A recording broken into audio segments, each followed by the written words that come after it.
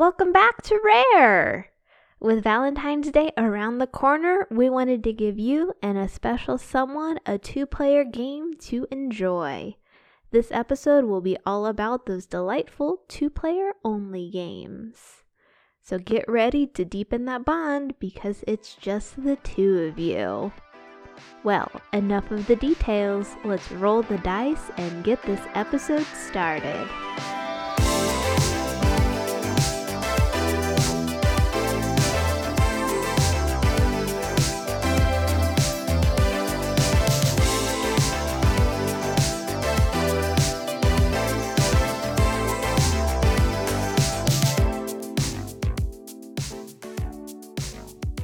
Well, today we're gonna be getting cozy and snuggly with 2-player games. Make some cocoa and warm up by the fire. And get that special someone who hates games and make them play with you. Well, don't get too comfortable because most of these are competitive, so... Yeah, they're all pretty competitive, but they're fun. It's a thoughtful competitiveness.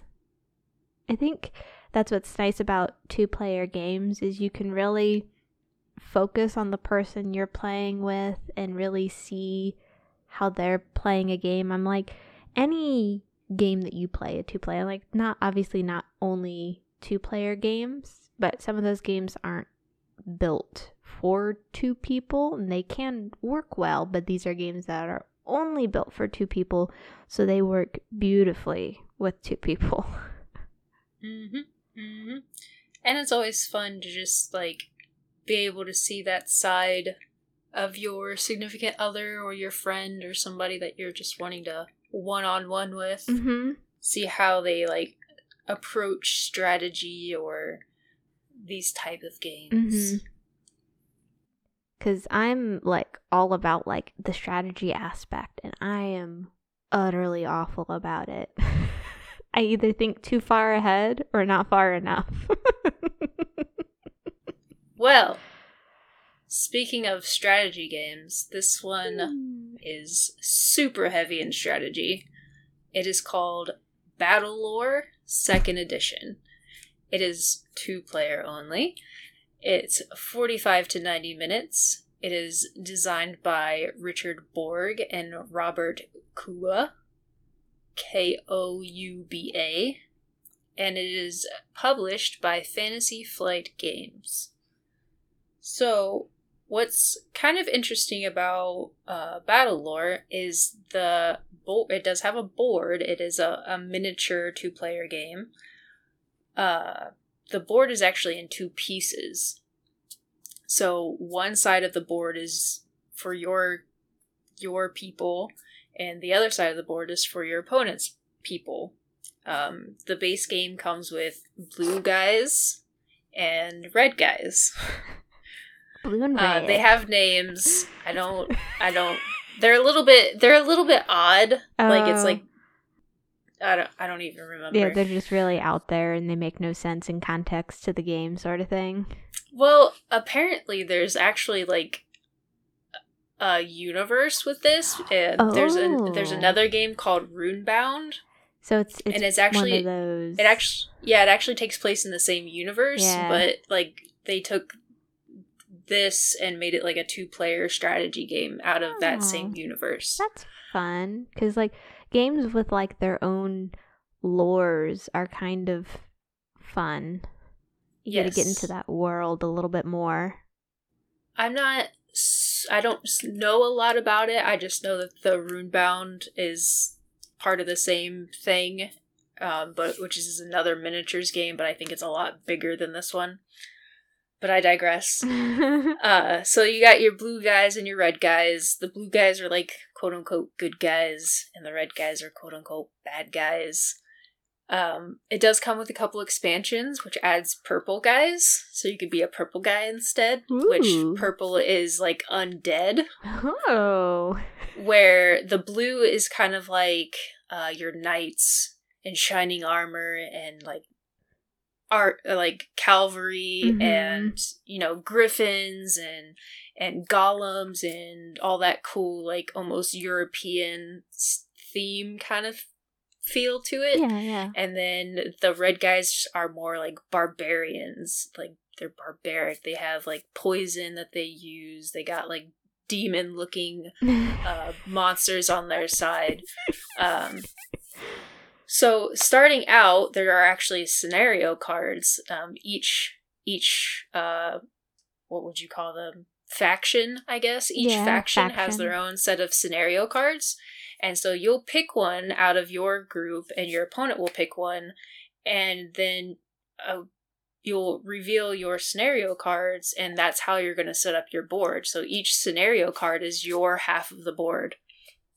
So then you'll lay out like your terrain and some like decoy cards about where you're going to put your people. But so it's one of those things where you start out with like 50 gold at the beginning of the game, and you purchase different people to put into your army for that specific game that you're going to be playing. And then each one costs like 6 or 4 or 5, and you add those up until you get enough, and then you add those cards into a deck, and then you add decoy cards, and you shuffle those up, and you place them all on the board.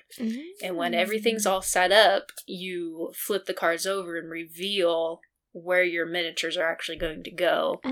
So it's randomized a little bit, but yeah, so it's your way of setting up without your opponent knowing exactly what your strategy is starting out, so they don't have like an advantage while they're trying to create their deck as well. So I thought that was pretty cool when we were playing it, that it keeps it secret until you're ready to start playing the game. Yeah, that is. And then nice. Yeah, so each one is either considered like melee or ranged or kind of like a special, and then each one has like their own movement set, their own attacks. It is dice based on as far as the attacks, so when you're gonna roll some dice. There's like a flag, which is retreat. There's swords, which means like you hit. There's a target, which means that a ranged person hits. There's a crown that allows for like a special attack or a special movement depending on what like army you're using, if they have a special attack. And then there's like a little like magic looking symbol. It looks like little stars, and that's lore. And so you can accumulate lore to allow you to play lore cards, which could add like bonuses to like how you play, or bonuses to a specific army for that round. It could give you a slight advantage at the time that you would need one. The boards are also set into 3 sections, and so how you determine which ones to play is you also have like command cards.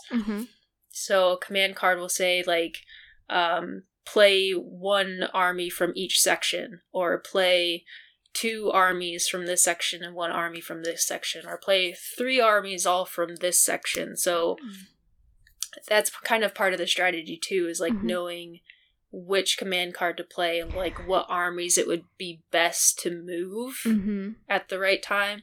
So it's very, very heavy strategy, but it's a lot of fun. I really enjoy it. There is an app for it. It does play mostly similar, but a little bit differently than the board game.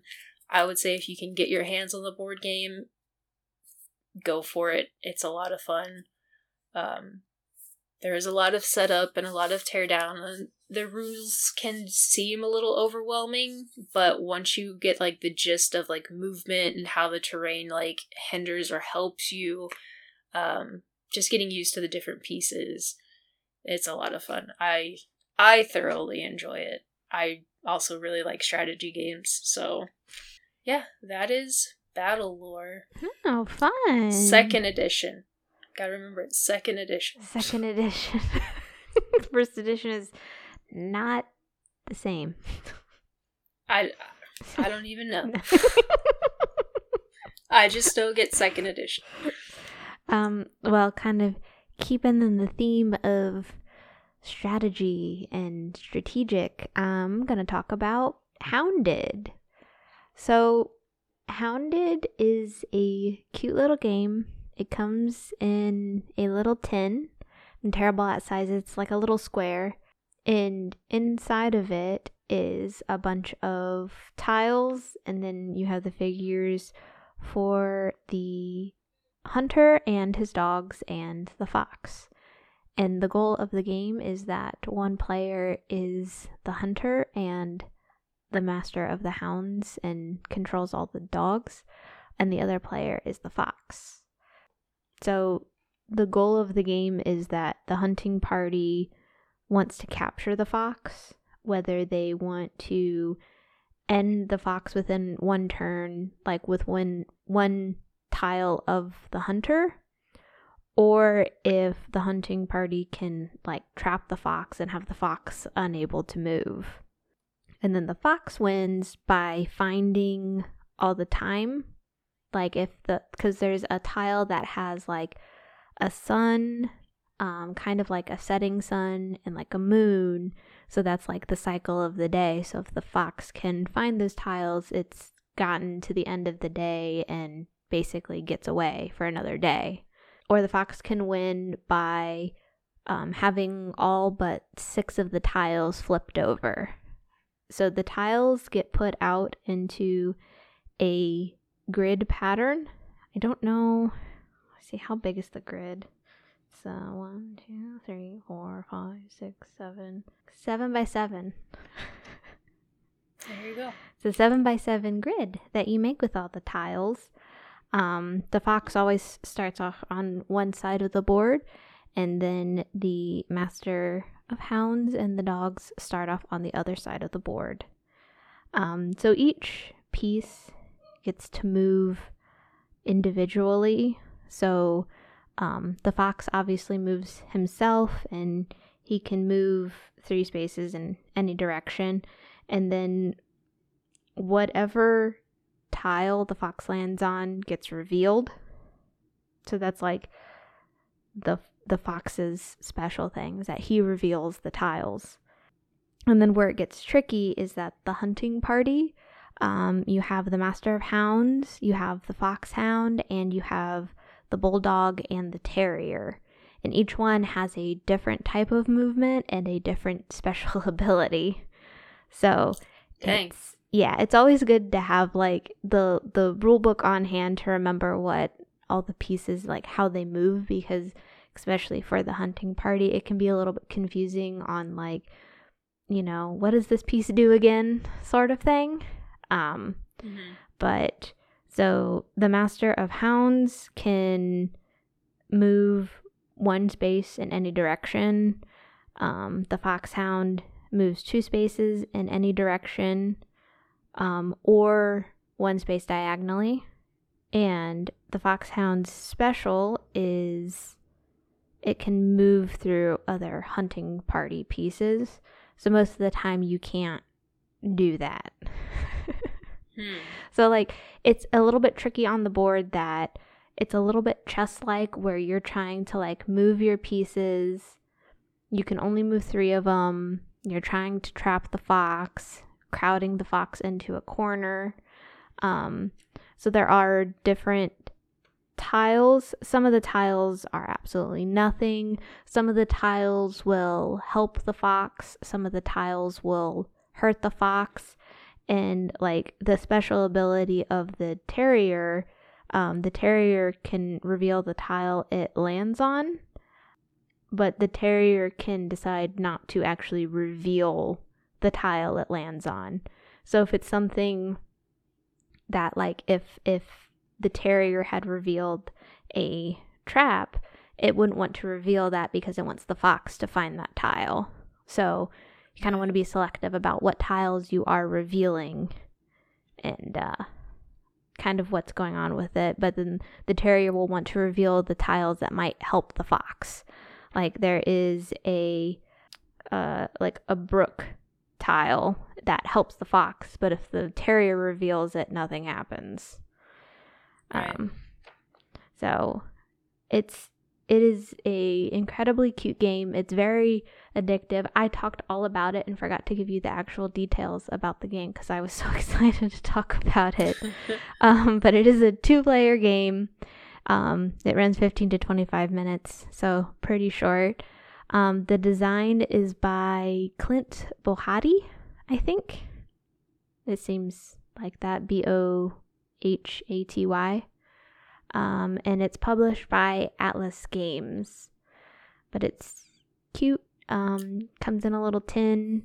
Relatively easy to carry around. It's a 7x7 like tile that you're making, but it's still not very big.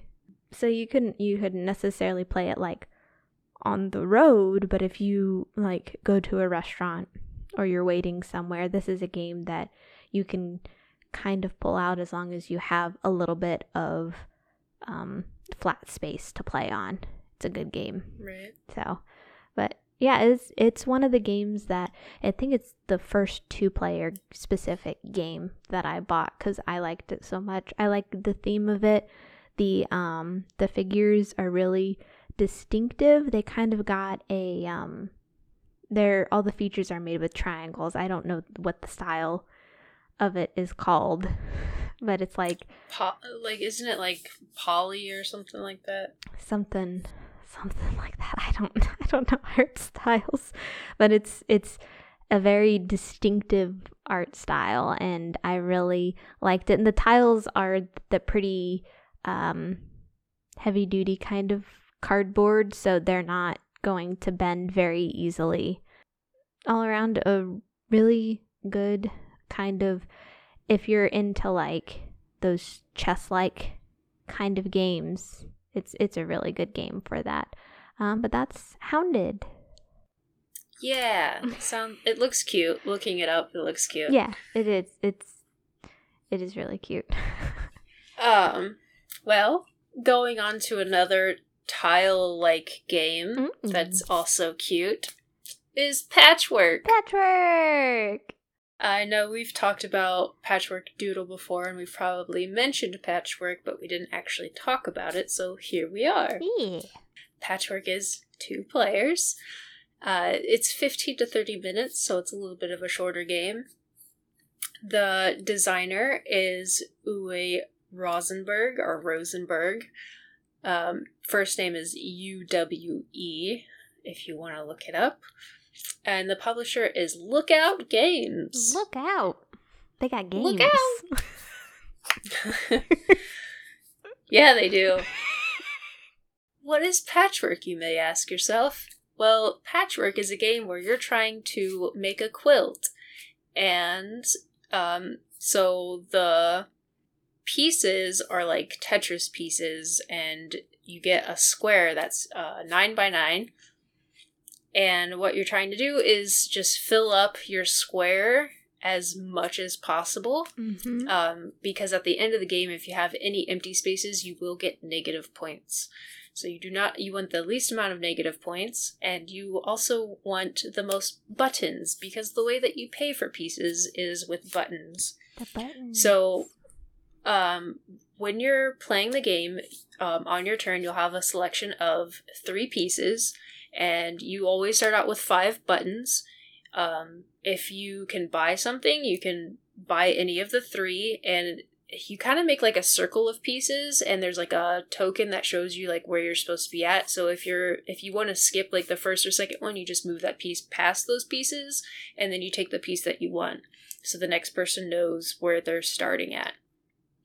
If you don't have enough buttons to buy any of the pieces, you'll have to pass on your turn, and you always move forward on the track, whether by buying buttons or if you have to pass. You always have to move your piece past your opponent's piece so they can go. So you just place it on the board. There is a bonus for making a complete 7x7 square on this 9x9 board. Some pieces have buttons on them, and then there are buttons there on the round track kind of board. There's little button tokens, and every time you pass a button on the score timer track board, you get that many buttons equal to the number of buttons you have on your pieces. So if you pass a button token and you have 5 buttons on your board, you'll get 5 buttons. The game ends when somebody reaches the middle of the timer board, and then however many buttons you have, and then you add that up, and then you subtract the points for your empty spaces, and then whoever has the most points at the end of the game wins the game. It's pretty simple. It's super fun. It is, I think yeah. it's super addictive. I love this game. This is one of my go-to games, especially because it does have an app. It does play exactly the same. It's a little bit nicer because you don't have to personally keep track of all of your buttons. Sometimes those can accumulate rather quickly. Mm-hmm. So I find myself, if I have nothing to do and I just feel like maybe playing a game by myself, I will pull up Patchwork and play it by myself. But I do have some friends that also have it, and they like to play it, and we like to play it together. So I highly, highly recommend this game. Mm-hmm. It's not... It's more of a lighthearted co-op or like competitive game. Like, you're not killing each other over it. And there is some strategy to it because of how you place your pieces, but I feel like it's a lot lighter, especially compared to Battle Lore, where you're literally battling each other. So, the worst thing that happens is, like, maybe there's a piece that somebody really, really wants and you end up taking it and they can't take it anymore, but, you know, that's just how it is. Yeah, like But when I was playing with Jason, I kept taking all the leather spaces, because like when you go around the like timer tracker board, you can pick up 1 square leather pieces, and they're like the only way you can fill in like a single square, and I managed to get every single one of them, and I did not need nor want them, and I got every single one, and Jason wanted them so desperately, and I kept like, I didn't even want them, like I just kept getting them, and I felt so bad.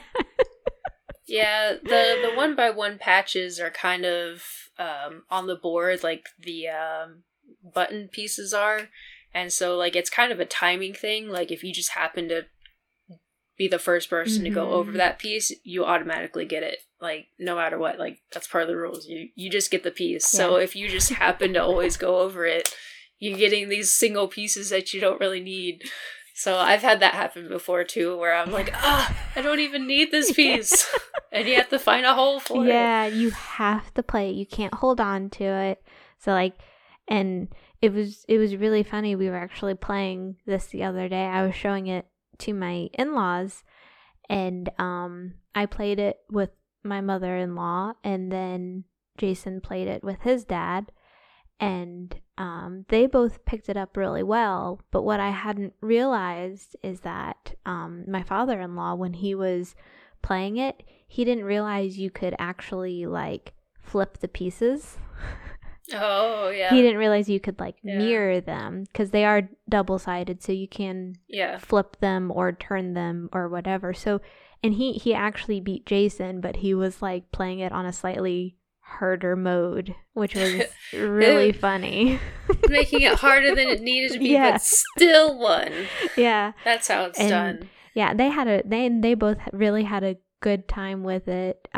So it's a game that I've heard that like a lot of people who are introducing games to like their parents, this is one that is generally picked up and well liked, generally more by the women, because it is patchwork. It's quilting kind of themed, but it's very enjoyable by anybody, I think. There you go. Delightful. It's parent and in-law approved. If they can learn it, anybody can. Pick yours up today. Yeah. That's Patchwork. Click, click. Wink, wink. Clink, clink.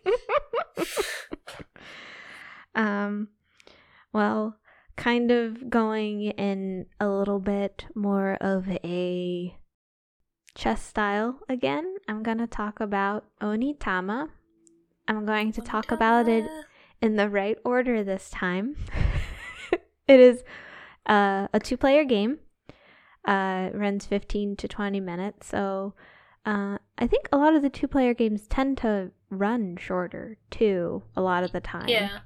I feel like Battle nice. Lore runs a little bit longer just because part of that might be setup, because there is quite a bit of setup to it, and it is a strategy game, so I always wonder. Those tend to run longer, but typically 2-player games run a little bit shorter. Like when games say, a time frame, do you think they do include setup time? Like, probably not. Slightly off topic, but because I never thought that they did. You know what would be a nice addition to a game box? If they could add a setup time. Am I crazy? Yeah. Is that too much to ask? I feel like I've actually read it in some rulebooks, not a majority of them, but there have been a couple times where they're set aside this much time for setup. Mm-hmm. I've actually read it somewhere.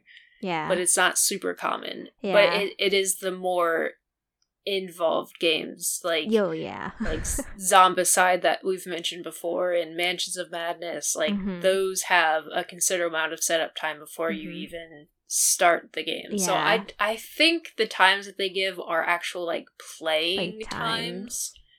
Roughly, yeah. But typically with strategy games like Battle Lore, where it's an army versus an army, and typically it's either the first person to so many victory points or the first person to wipe out the other person, that's going to take time. So that's why that game's a lot longer. Yeah. But these, most 2-player games are a little bit more lighthearted. And a little bit shorter in time. Yeah. So. Back to Onitama. Onitama! It is designed by Shinpei Sato, I think is how it's pronounced, and it's published by Arcane Wonder. Don't let the name fool you. It is very simple, and it is incredibly delightful. The box it comes in is kind of tall, and I don't really want to say skinny, but it's a tall, long, rectangular kind of box. It's not your ordinary game box. No, that's for sure. And it comes with a game mat, which I find really, really nice. It's a good quality game mat. And then it comes with the pawns. You got your blue ones and you got your red ones. And what it is there's each player has a big pawn, and then sensei. And then each one has the 4 smaller ones for each side, and then the point of the game is to either, I think, capture the big pawn, the teacher, or it is to have one of your pieces go to the other side of the map and take I think they're called temples, and that's where the master pawn starts. Yeah, so I think it's if you can capture the sensei, or if your sensei can get into the other sensei's spot. Yeah. What is nice about the game, and I like it way more than chess, is that you actually get move cards. The game does come with 15. I think there's expansions for more move cards. You shuffle them all together. Each player gets 2, and then there's one that's kind of put in the middle, and the game will kind of dictate on which side it starts on, because that is kind of important, because that decides who goes first, and it, I think, depends on the color of the card. So, and what it is, so each player starts off with their 2 move cards, and the card will tell you the name of a move, and I think they're martial arts moves, which is pretty cool. So you've got the crane and the tiger and that sort of thing. And then it'll tell you how the pieces can move. And you can, I think, generally move any of your pieces. You can't move it if it's like impossible for it to move, but that doesn't happen like super often. So you decide which card you're going to use. You only pick one. You do your movement, and then you put that card over to your left side, and you take the other card, basically the spare card, and you take that and add that. So you always have 2 cards, but then your opponent will get to use your move card when they do their move, and it just kind of goes in that circle where the same 5 move cards all get used. So each game is going to be different because each game you're probably going to wind up with different move cards, and so it's a nice, refreshing. The board, the game mat, is not very big either. It's I'm awful at sizes. I think it's a 5x5 kind of square, and it's not very big, and it's not very hard. Anybody can pick it up because the cards tell you how you're moving. So it is generally pretty easy for anybody to pick up. I like it way more than chess. I would consider it a style very similar, kind of. Yeah. For me, whenever I play it, there always seems to be like one card that's a little bit like of a trump card compared to the other cards. Yeah. So that card tends to get hoarded by one person until they absolutely have to use it. Yeah. Because they don't want you don't want your opponent to have this really good card. So you just don't use it. Yeah, until you like absolutely need it. Yeah. But it's just so light, and it's fun, and you can play several games in a row, and I really like it. Jason really likes it. There is an app for it, and you can play like on the same device, which is fun. So but yeah, that's Onitama. I just want to say I love the mat. Seriously, all games should come with mats. I love games that have mats. It's great.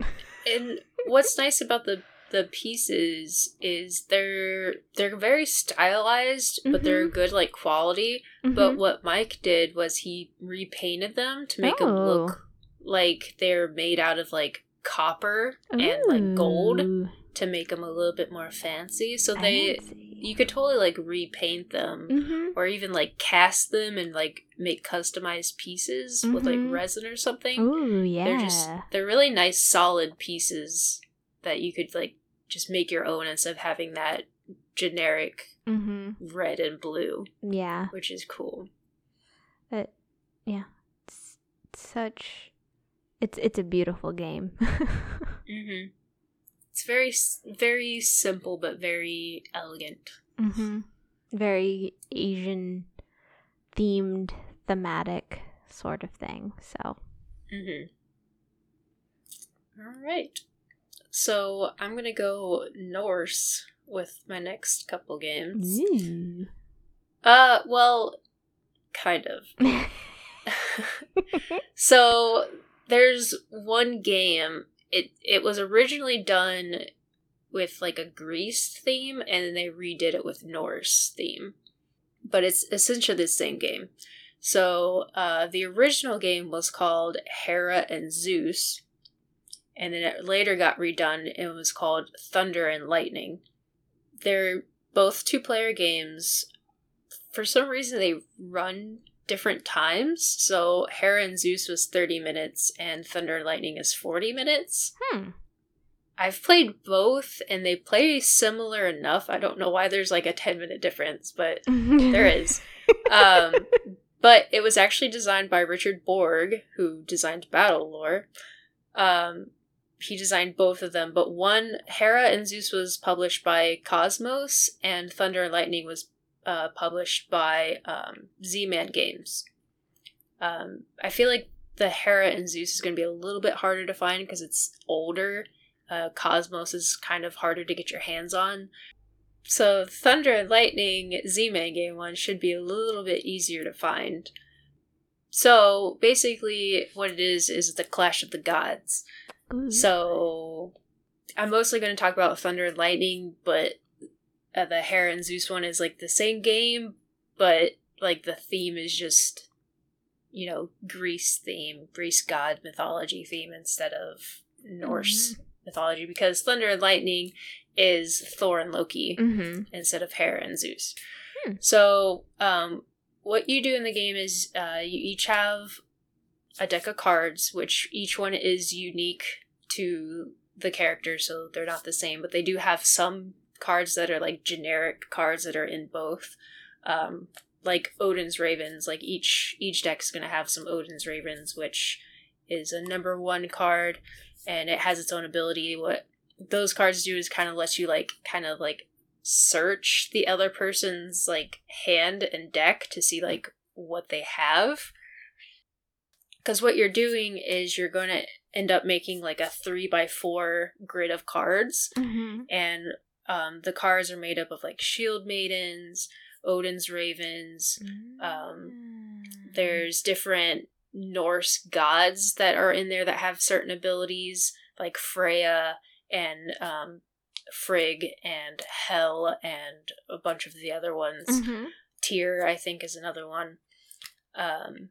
And basically what you're doing is you're making these rows of cards, and if you decide to challenge the person's card, like, so you have 1, 2, 3, and then from left to right, and they have 1, 2, 3 left to right. So really your 1 is going to be fighting their 3, but you can challenge them, and then you flip the cards over, and whoever's card is the highest wins, and the other card gets, taken out. Essentially what you're doing is there's like a crown and a ring. One of them has one and the other one has the other, and what you're trying to do is be the first person to find that special card in that other person's like columns. And so if you do that, you win the game. So what you're doing is you're trying to like fight defenses and hide where your cards are, so the other person doesn't know. But it's also a matter of getting that card out of the deck. So you're trying to get your opponent to go through their deck and get that into their hand or out on the playing field, so you can find it and win the game. So it's a little bit interesting. It's fun seeing how like the cards are. The artwork's very beautiful. There's also like tokens that are there that allow you to like do certain things when you have that card out that calls for the token. But like the battling and the strategy of like keeping stuff secret and like lining up your cards just the right way, because like there's like shield cards that like they can take damage, they don't instantly go away, but they stay there until they are actually removed for some reason. And like I don't know, it's different. It's not a game style that I've seen very often besides these two. And it's a fun like one-on-one game, like just trying to situate your cards, organize your cards, searching the other person's deck, trying to like find what you're looking for, and attacking. There's just so many elements to it that I enjoy. Nice. And like I said, it's pretty. That's always a bonus. Yeah. So yeah, that's Thunder and Lightning. Or if you would prefer to try to find like the Greece themed one, Hera and Zeus. Very nice. Very nice. Very nice. Alright, well, I'm gonna get old school, like super, super, super old school, because it is a new love of mine. Ricky made me my very own set of Hanafuda. So it is a 2-player game, and the time of it can range, because what I'm going to be talking about is the koi version of the game. You do need a Hanafuda deck to play it. I don't think what is fun about them is the cards are supposed to be like pretty tiny. They're like little itty bitty cards. So it's like a little bit of a novelty, but if you can like get the hang of the game, it is an absolute blast. But it is a Japanese game. I learned it on the Switch from the 51 games. It's called 51 games, right? I think it's like 51 classic worldwide games or some. It's actually really long, but we typically just call it 51 games. Yeah. But kind of on topic, off topic a little bit. If you have a Switch, I recommend that 51 games because it has like a lot of like classic games like your Mancala and your Backgammon, but then it'll also teach you to play like the legitimate Mahjong. It'll teach you to play Hanafuda, the Koi Koi. Pig's Tail. Pig's Tail. Like, it's got all these dumb little games that, you know, when the game teaches them to you, you can pull out your own deck of cards and play half of them. But anyways, back to Hanafuda. But I learned it from the Switch, so like I'm like going to talk it through the best I can. I generally need like kind of the rules in front of me, not really the rules, but like what the sets make. So there are the months of the year, 12 months from January to December. Ricky, you made it. Is it 4 cards per, or is it 5? Or is it 3? It's 4. Is it 4? Okay. It's 4. So there's 48 cards altogether. Yeah. And so like generally they're kind of flower themed because I think Hanafuda means like flower cards or something like that. Mm-hmm. But they are like always gorgeous. Ricky made me like a Harry Potter specific set one, so it's obviously going to be a little bit different. But the general basis of the cards is you got some cards that don't have a lot of like art to them. Those are generally going to be like your chaff cards.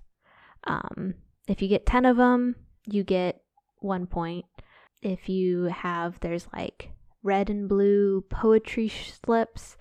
There's some that have words on them, right? And they're like worth a little bit more. If you get 5 of those, you get a lot of points. See, I don't have the like rules straight up in front of me. So I think if you just get like any any 5 of poetry slips, it's worth like 5 points, and then plus 1 for every additional one. But if you get like the 3 red slips or the 3 poetry slips, it's worth, well, no, I think the 5 generic ones are just worth 1 point, and then I think the red or blue poetry strips are 5 points plus 1 per additional slip you have. Yes. The scoring is a little complicated until you get used to it, because it isn't like many card games that we have here. No. It is like a Japanese-based game. But yeah, your goal of the game is to get as many. You want to get the point. So the first player that makes like a set that gets like the combo, that's when the round ends, or the player can decide to koi koi and basically keep going until both players are unable to play. So they're kind of taking a gamble by doing that.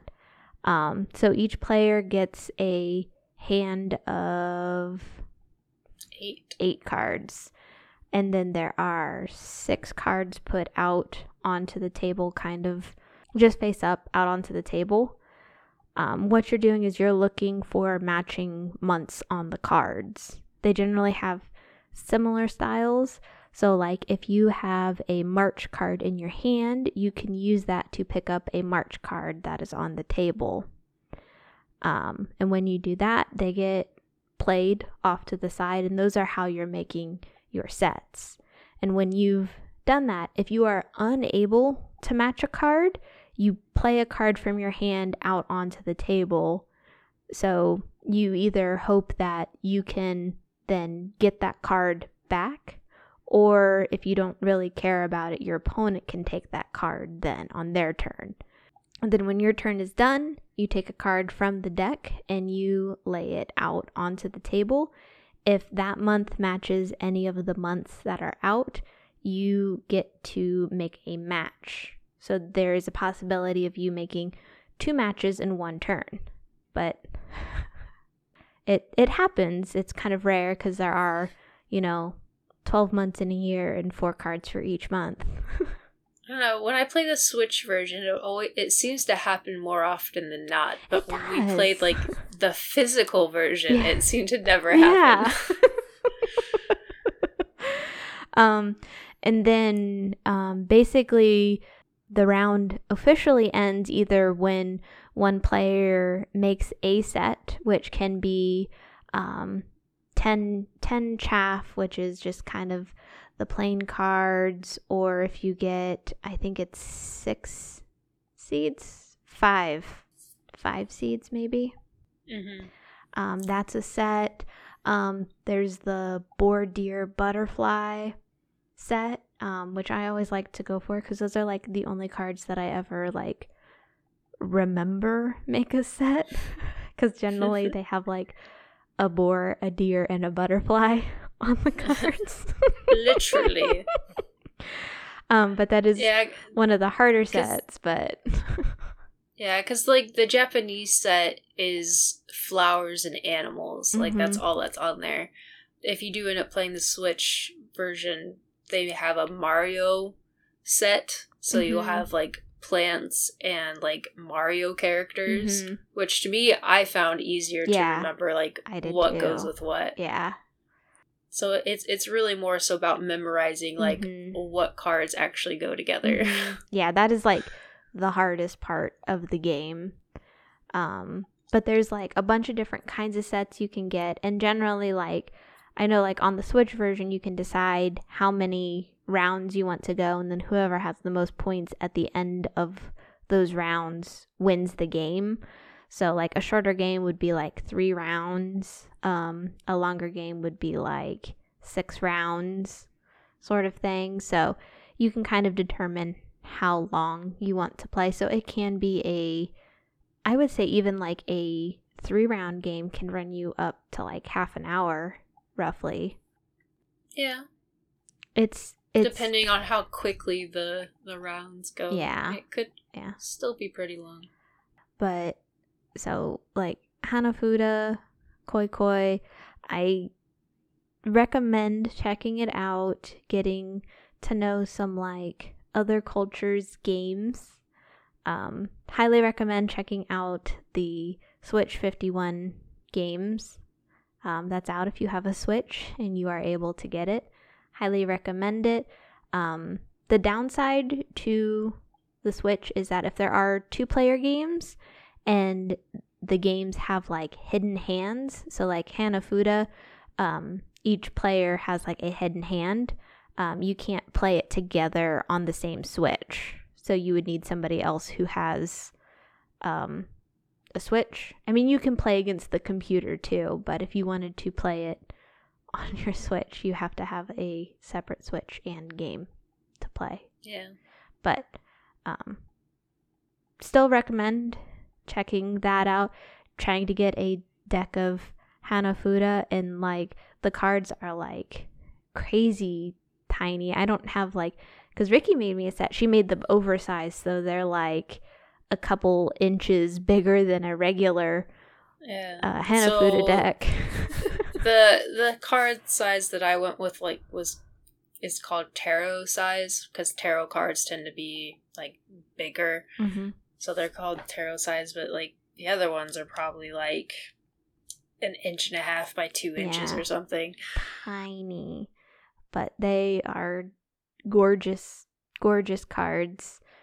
You could probably find 50 million videos showing you how to play, or showing you, what really, sets. when when I was making this set, besides, like, looking up Harry Potter references, like, really, if you just Google, like, Hanafuda, how to play, there's probably 20 different PDFs you can find on how to play the game. Yeah. So. Get cultured. Yeah, broaden your Hanafuda. cultural game horizons. But it is very specifically a 2-player game, if I did not mention that. So that's Hanafuda. Well, I'm gonna go Norse again, because why not? Why not? So my next game is called Odin's Ravens. Ooh. It is 2nd edition, 2 players, 15 to 30 minutes. It is designed by Thorsten Gimler, and it is published by Osprey or Osprey Games. Osprey. Osprey. Yeah. Not a very common publisher from the games that we typically play, but this is still a fun game. It is different than most other games. It is a racing game. Racing game? But not in the boring kind of way. There's a boring way to race?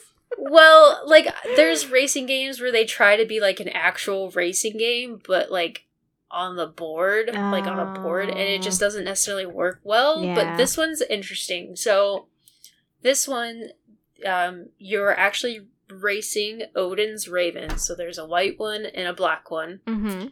So, you're going to be in control of one of them. And then there's a bunch of cards where they almost look like dominoes, where they're split in half, and there's, like, something on each side. Okay, all right. And those are, like, landscapes, and you lay out 16 of them, and then you have your own deck of cards, which you're either going to draw, like, landscape cards, or there's Loki cards that you can draw, and they can, like, switch up and change the card positioning and, like, how you move your Raven, because it's like Loki, he's mischievous and tricky. So, on your turn, I think you start off with 5, and the most you can have in your hand is 7. But you can play as many cards on your turn as you can. As long as you can keep playing cards, you can keep playing cards, but then you can only draw, like, 3 at the end of your turn. So you have to decide if you want to draw landscape cards or if you want to draw some Loki cards. So what you're doing is you're going to start off on one side of the cards, and your opponent's going to start on the other side of the cards. You trying to race all the way down to the end of the 16 cards, loop around, and come all the way back. Oh. And so the first person to make it down, around, and back wins the game.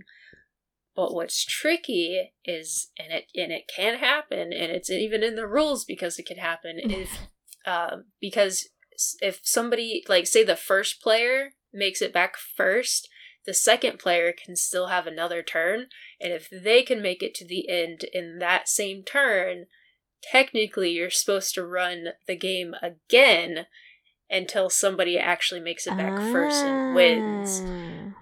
So I think that's why it kind of can double its time as far as, like, how long it's played, because it can happen, and it has happened. It's good that they, like, accounted for that. That's nice. Yeah. So basically, like, in your hand when you're playing a landscape card, if, like, that terrain is in front of your Raven, you lay down that card and you move your Raven to that part. If there's actually, like, 2 or 3 or 4, if you're lucky, like, terrains that match in front of your Raven, all you need is 1 card to move across all of those, because they're all the same terrain. So you can actually, that's where, like, the Loki cards come in, because you can, like, manipulate the cards to give you, like, to flip cards or to push cards or just completely, like, move cards around to give you that nice long jump, basically, of cards. All right. So it's fun, it's unique, it's a racing game, but not in really the sense that you would typically think of a racing game. But it's short, it's cute, but the cards are actually, like, really pretty at the same time. Like, it's a whole package. So why not? And it's Norse. You can never go wrong with Norse mythology you can't.